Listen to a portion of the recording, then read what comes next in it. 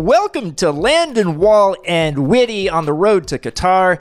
I'm Grant Wall. Thanks so much for joining me. We've got a special episode in partnership with Meadowlark and Levitard and Friends with reaction from Landon Donovan, Chris Whittingham, and me to the U.S. men's national team's 1-0 win against El Salvador on World Cup qualifying match day 9.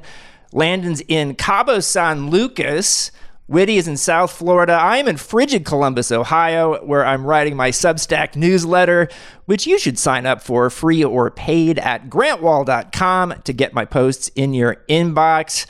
Guys, it's great to see you and get the band back together. We got 3 points to talk about. How are you? Good to see you guys. Yeah, I never thought I'd have background envy, but Landon in Cabo San Lucas, my goodness, what an idyllic background that you have.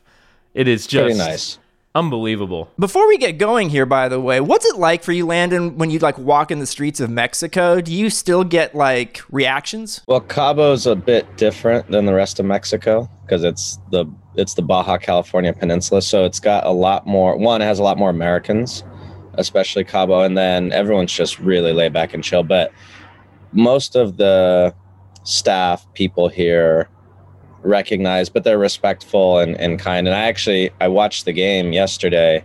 I went over to a golf club a few miles down the road with a few Mexican guys that I met here golfing the other day who are really cool guys, but also half Mexican, half American.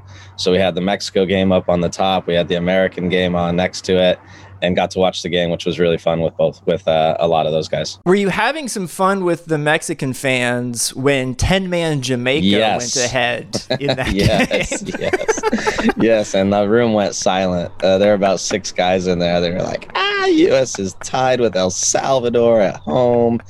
Jamaica just got a red card, and then next thing you know, Jamaica scores.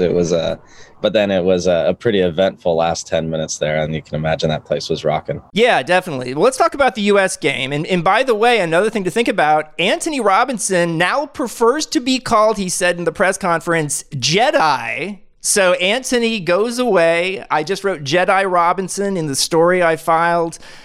I don't know what your thoughts are on that, but 3 points for the U.S. in what was kind of a subpar game, but still 3 huge points. I mean, when it comes to Jedi Robinson, I thought it was interesting that after the game, Greg Berhalter was talking about how much the fullbacks have played a role over the course of this World Cup qualifying cycle, and the idea that those 2 guys getting forward and providing with, last night it was Robinson and Dest, have played a massive role. And I think Robinson's service can be better from wide areas, but he's been on those back post areas to turn in chances. He actually had 2 more good chances, although on his weaker right foot to potentially score another goal. So the fact that he played such a role, but I think the overall feeling from the game is, even though you mentioned, Grant, it wasn't a great performance, but the XG numbers would tell you otherwise. The XG numbers would tell you that the U.S. dominated last night. That's not really how I felt watching the game. It's one of the few times that my eyes and the stats where I'm telling the stats settle down. That's not how this game went. It was a tough one, and I thought the U.S. had to kind of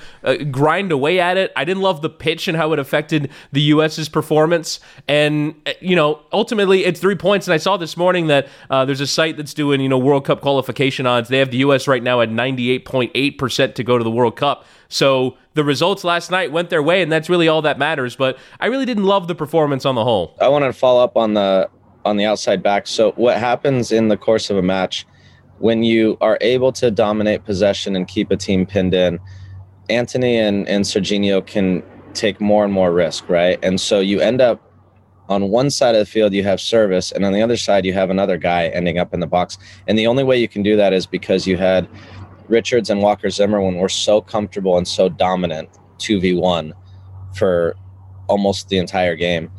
El Salvador posed no vertical threat behind the U.S., right? So think about Jamaica. You have Mikel Antonio, and you're going, maybe I'm not going to take that risk, right? If he spins me and he's gone, we're in big trouble. They were able to, Robinson and Dest were able to bomb forward because they had, and then you have Tyler Adams too, who's just paroling and putting out fires. They were able to just go and go and go. And it's not surprising to me that it ends up being one of the fullbacks who end up scoring the goal to win the game. It's really interesting because, by the way, Chris, the quote you mentioned from Greg Berhalter where he talked about the fullbacks being the U.S.'s superpower was the word he used. That was my question after the game. And In the last game the U.S. played here in Columbus, the goal was scored, or the initial goal, terrific goal, was by another fullback, Serginho Dest. And that's something that Berhalter pointed out, that the fullbacks, Dest and Robinson, have both scored goals in World Cup qualifying. Robinson now more than one, because he had a very similar goal down in Honduras that sparked that comeback.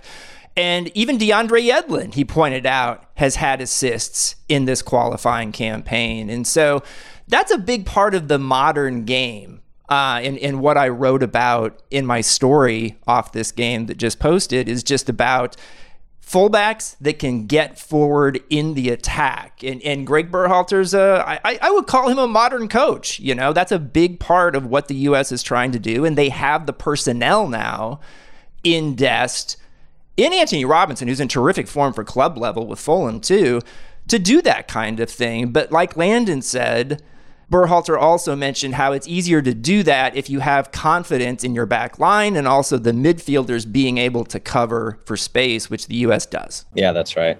Grant, curious, so how was the field in person? It's interesting because, like, I was having this conversation in the press box with Brian Strauss from Sports Illustrated. I was like, how do I tell, even from the press box, if this field is not in good condition? Because I don't know if that's something that's easy to eyeball. It didn't look chopped up or anything like that. It didn't seem like the ball was skittering around or having bad bumps that were unexpected for the players.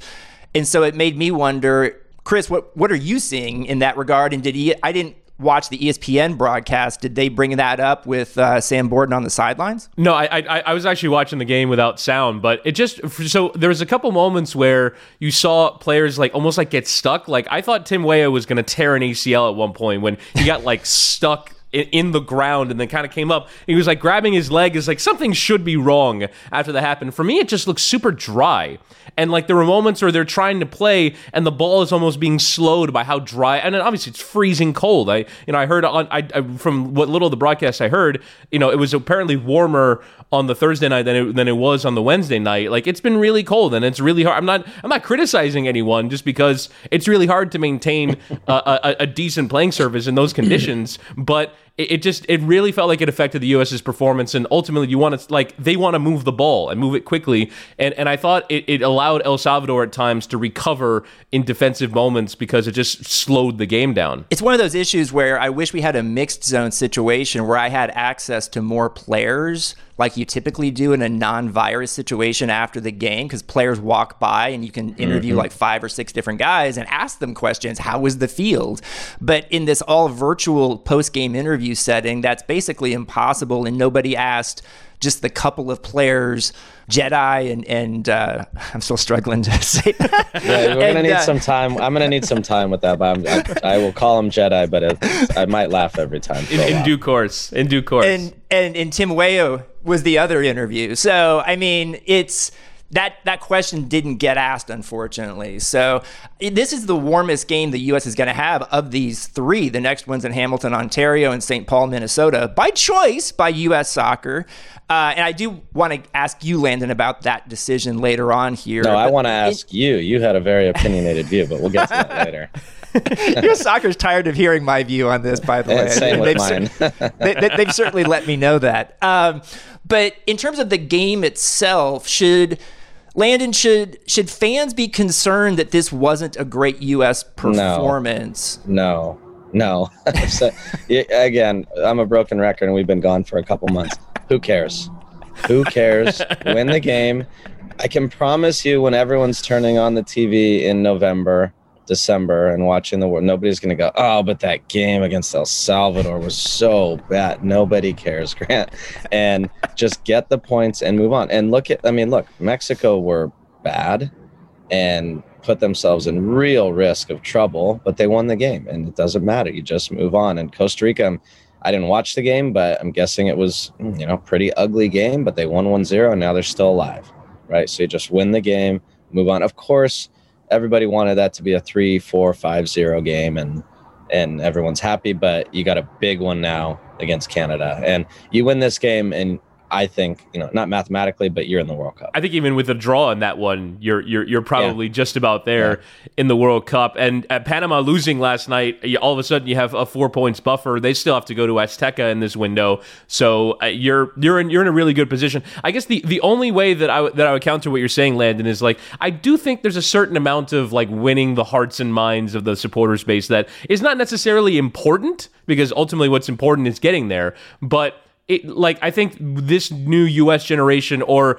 the U.S. taking the next step forward, is, dominating in these games. And like people still, like I heard it last night. I was watching the game with some friends. Oh, it's only 1-0 against El Salvador. Like you kind of derisively dismiss El Salvador, which I don't think is true. And I actually think I give El Salvador a fair bit of credit for their desire to play in this game. But I think ultimately, in terms of you want to take a step of confidence in what the U.S. is going to do at the World Cup. You want to see a couple of performances that kind of back that. I thought their performance against Mexico was the greatest example. They played well from start to finish. I thought, were really good in that game. And in some ways, it's kind of the hallmark of the Berhalter era. But I think you want to see a couple more of those before we get to Qatar. If we get to Qatar, we should say that as a qualifier. So I agree with that. I would only say that remember that this was El Salvador's basically last chance, right? I mean, they played like this was everything for them. And that makes it difficult. It makes the game real. I mean, they pressed well. They were physical with the U.S. I thought they were very good on the night, and they made it hard for the U.S. And the other piece of this we have to talk about too is, and I think we should dig into it a little bit, when Christian is on his best form, he makes a couple plays in that game that make it 2 or 3-0, I think. And he's the one guy who can, right? And so that was a little piece of it too. And then also if the early goal goes in, maybe the game looks different, right? If Ferreira scores the early goal, maybe the game looks different. So there are a lot of factors to it. But in the end, winning the game is what matters. And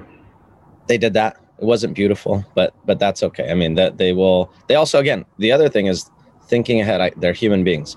Thinking ahead to this huge game in Canada, whether it's huge in the standings, right? If you lose that game, but you win the other two in this window, it's like, no big deal. But it is a much hyped game against a much hyped opponent. So that's also in the back of their head too, is like, just get through El Salvador and then we got Canada. I was going to ask you, Landon, about Christian Pulisic's performance, because I was all looking forward ahead of this game to what I think are the 3 best U.S. players, Pulisic, Tyler Adams, and Weston McKennie, being on the field together from the start of a game for the first time in qualifying. I think it was like a 3-year gap since the last time all 3 had started a game together for the U.S. The only time that they had been on the field together in qualifying was the last 21 minutes against Mexico, when the U.S. scored 2 goals and played its best soccer of qualifying.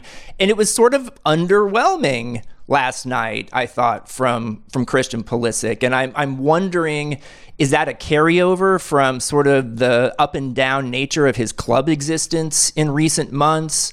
What did you see? Yeah, I read the Athletic article about Christian the other day, and it was really interesting I saw him as more human for the first time. I know that's a weird thing for me to say, but I saw him as more human for the first time, in that it seems like he's really struggling there with what's going on. And hearing him, I think the quote was, I just want to get back to enjoying football. And that really resonated with me, because I hit almost exactly at his age. I hit a similar point where it was like, God, this is becoming such a job. I'm not playing. Things aren't going well. It was after a bad World Cup I had in 2006. And you just wanted to enjoy the game again. And I feel like there's always an arc in your career where that happens. And I think he's getting back to that point. And you could see it in his face last night. Like when there were some close-ups, you could see it's like, it just didn't seem like he's really enjoying it. And he has flashes where even on a night where he's a little bit off, he has flashes where he pulls off plays that could have led to goals, right? But I just, as a human, I want to see him get back to just enjoying, because when he does that, he's spectacular. I mean, we've never had anyone like that, and he's spectacular. The other thing, real quick, I want to hear your opinion on this, Witty, too, is it was interesting because he didn't play in the midfield, central midfield, with those two, with Weston and Tyler. Musa's deserved to keep playing there. So I wonder how that whole dynamic played into it too. And you saw him float inside and try to play inside a lot, but then Musa kind of got nullified a little bit. So they'll have to figure out that sort of piece of it, because they need all those talented attacking pieces on the field. Yeah, and it's sort of to build on that, like a chain effect in a way, where like, because I'm not sure if it's tactical or what Christian is trying to do. I've heard Greg Berhalter talk a lot about, we think that Christian is best in front of goal. We're trying to get him in those positions. But I also think that, like, when I've seen him at his best for Chelsea, it's playing almost like, heels on the chalk of the touchline and running at a fullback and trying to cut inside and make plays, and then subsequently making those movements into the area. So I wonder if he indeed played that far out wide, if that would kind of impede Anthony or Jedi Robinson's ability to get forward. And then, are you slowing his game down? He's been so good for the U.S., and like the fullbacks having their space has worked for them. But then, as you said, as Pulisic moves more central, I thought Musa didn't have the chance to run the game as he did against Mexico, as he has when he's been at his best for the U.S. So there is that kind of chain effect of, at some point, someone's going to have to take a step back from their usual role in order to accommodate these skills. I would kind of lean towards, I want Pulisic out wide and I want Musa to run the game from the middle and then have Robinson kind of join in the attack where he can. But I also understand why, if at the moment your system of pushing fullbacks forward is working, then why would you mess with it? I mean, after the game, and Berhalter talked about this, he did say we need to get Christian in front of goal, but he also said that he was central too much. Especially in the first half, and that he wants him to get in front of goal by cutting in from out wide. So, well, when you play a team like that, Grant, too, I mean, there's so many numbers centrally for El Salvador, right? And it just made it difficult for him to find any space. Yeah. And before we move into a different direction, Lan, I did want to ask one more question about when I was listening to Christian talking in the press conference the day before the game about mental health, his mental health.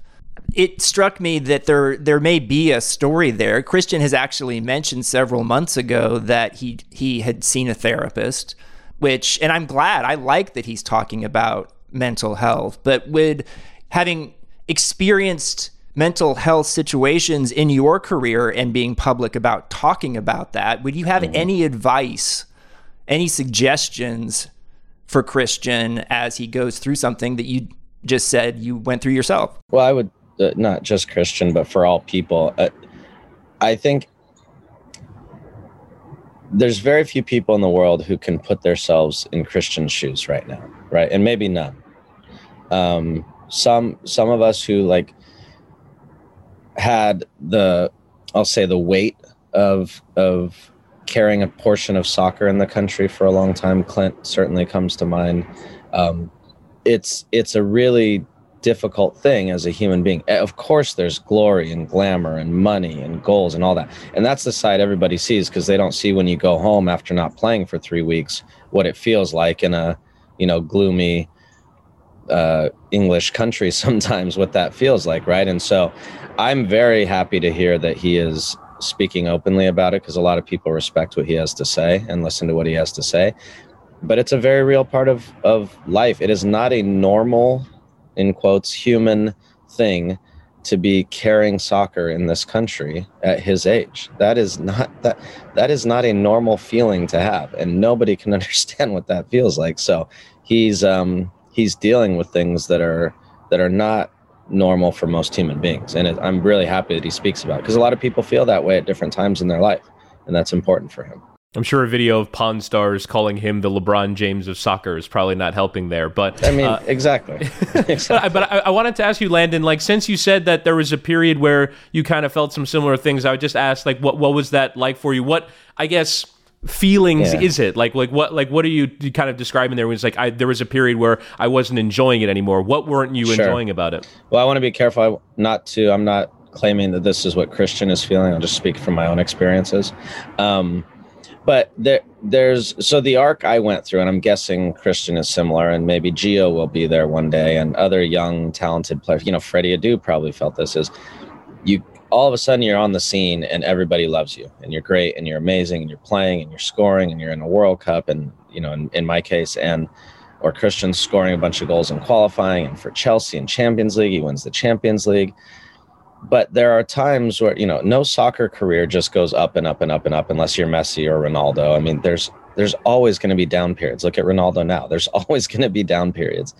And when you hit the down, it can be really challenging, because all of a sudden this sort of fake praise that you're getting from people that feels real as a human being, you all of a sudden realize that those same people are being like, you haven't played for 3 weeks for Chelsea, and you were bad against El Salvador. And so all of a sudden, as a human being, you feel that it's not enjoyable anymore because you're going through that, right? And my experiences were after the World Cup in 2006, I had been the best thing since sliced bread up until that point. And I have one bad World Cup, which is a big deal, by the way. And all of a sudden I hear people talking about how terrible I am and I let the country down and I let the team down and all that. And then you have to take a step back and say, okay, is this really worth it? You know, is it worth feeling that way? And ultimately the answer for me was yes, but that was a challenging time. So again, I'm not comparing it exactly to Christian, but it does make me wonder if those are some of the things he's feeling too. I am the master of the bad segue, so I'm going to have a transition now into. I might put a commercial break here, just so that you're not the one who has to do that. From deep thoughts about life and Christian Pulisic to what do you think of Jesus Ferreira in this game? Well, I want to know what you guys first thought. I mean, we were texting last night a little bit. That was the one surprise we all saw. Yeah, for me, I kind of felt like he did a lot of the things that he was asked to do, I would imagine. I actually think that probably the greatest skill that he demonstrated last night is like the calm and composure to still execute important passes from within the penalty area. Like that requires a composure that I'm not sure a lot of U.S. center forwards have, and I think he demonstrated it last night. He demonstrated some of those skills. I think what a lot of people will harp on are the 2 missed chances. One, by the way, is created from his own skill. He receives the ball from the left side, has to take a first touch around the defender, kind of perfectly dinks it so he can take that left-footed shot. But that second one, which was the cross that came in, took a flick off of Weah and lands to him on the back post. It's just like a classic center forwards. Can you execute in front of goal in the 6-yard area? And he didn't. And those are the moments that he'll be judged upon. But I would say for the whole, I thought he did what he was asked to do. I thought he demonstrated the skills that he probably was picked to demonstrate. And I was not down on his performance at all, despite the fact that he didn't score. I would have liked to see him finish, right? Sure. Yeah. Grant, are you convinced that he played last night because he was what Greg thought was the best choice for this game, or was there some thinking ahead to other games? Yeah, this is where I wish we as journalists, as a body post-game, had asked Greg Berhalter specifically, not just what did you think of Jesus' performance, which was asked, but why did you choose to start him over Pepe, and what was your thinking there? Because I'm curious to see, does that mean... Or Giassi in Columbus. I mean, that's not a bad idea. And he also didn't even put Pepe on as the sub. It was a DNP for Pepe. He put Zardes on with 20 minutes to play. Right. I mean, as I understand it, there's no injury situation with Pepe, and so it makes me think that he's going to start against Canada, which is a high-profile game. But I do kind of wonder what Pepe's own sort of confidence level is right now, because he's gone straight into a Bundesliga relegation battle for a team that is not a lot of fun to watch. Trust me, I've been watching them. and he's getting these like really negative ratings from Kicker, over in Germany. And here you come back and you train with the US team and you've been starting games, and suddenly in the first game, you don't play a minute. So I do think that's an interesting thing. No, definitely. And as I think I've said a few times on here over the time, we don't have all the context. So I'm simply asking the questions and throwing out some ideas that a coach might go through. But in the end, it could have been a mix of a lot of things, right? Maybe Pepe's not in great form, which I don't think he's in great form right at Augsburg. There's another piece of this. This is the first time he's flown across the continents to come into a match. So you don't know how, that is a challenge in and of itself. Like that's worth a podcast by itself about how challenging that is. So you don't know how he arrived, what his sleep patterns were like. Did he feel comfortable? And so it's hard to know. So maybe they just said, listen, I've been with Ferreira for the last whatever month in camp and whatever, and he's in good form, and we'll just go with it. Right. Or Greg might have been thinking ahead. You never know. He also described raise in the intensity, Pepe did, in playing in the Bundesliga as opposed to MLS. He said, like, this is a lot more intense. So you wonder if, like, he's still kind of recovering from that. Yeah, I would just kind of be curious from your perspective, Landon, just as a coach now, as a manager. It feels like his situation is one that you have to manage, right? On field, off field, mentality. That feels like one where you have to make deliberate decisions over the course of a national team camp with Pepe. No question. And from again, I don't have the context. I'm not there every day. My outside perspective is Pepe is a player who needs to be filled with confidence like most of us fickle goal scorers are. We need to be filled with confidence all the time. But him especially, right? Because he can really score, like he can fill it up very streaky, and he can score 2 or 3 or 4 like in a second. And so getting him going again is probably one of Greg's big challenges right now, is how do we find his form, not necessarily through the next 5 games of qualifying, but he's a guy who can be lethal in a World Cup, right? If he makes the team and he gets in front of goal, he is a killer. And so I don't think there's another striker like him on the US roster. So they need to find a way to get his confidence flying. It's going to be hard at Augsburg because they're not a team that creates a lot of chances. He's probably not going to have the opportunity to score a bunch of goals. They're in a relegation battle, so they're not playing pretty soccer, and he's got to find a way to get form back.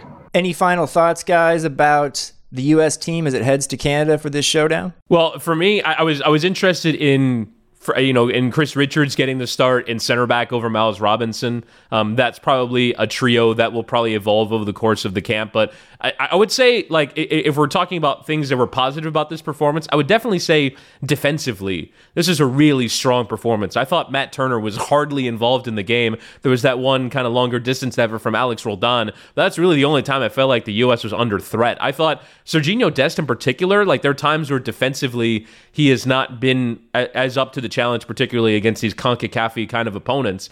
But he was. I thought there was moments where he read the game really well. I thought he was sharp defensively. And, in terms of, like, from a management standpoint, I'm also curious what's going on in Matt Turner's head at the moment, because I saw after the game he signed an Arsenal jersey. I guess someone was smart enough to bring one and bring it close to the tunnel. That's probably where he's heading next. And just overall, that goalkeeping situation where now you're probably going to have a pair of players that are not playing week in, week out.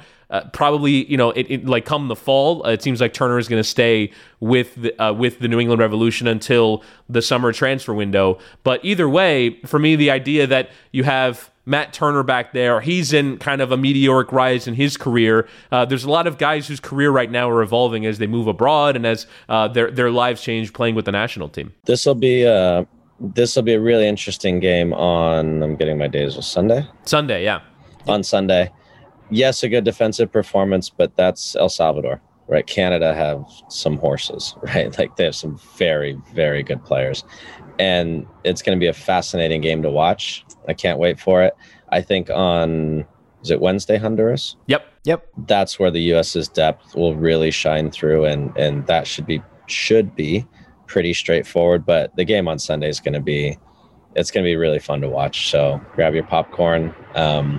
Looking forward to doing it again on Sunday night, guys. But that's going to be as good a game as we'll see, I think, in this whole qualifying cycle. All right. Thanks, guys. Great talking to you. Looking forward to Sunday. Thanks, good to see you guys.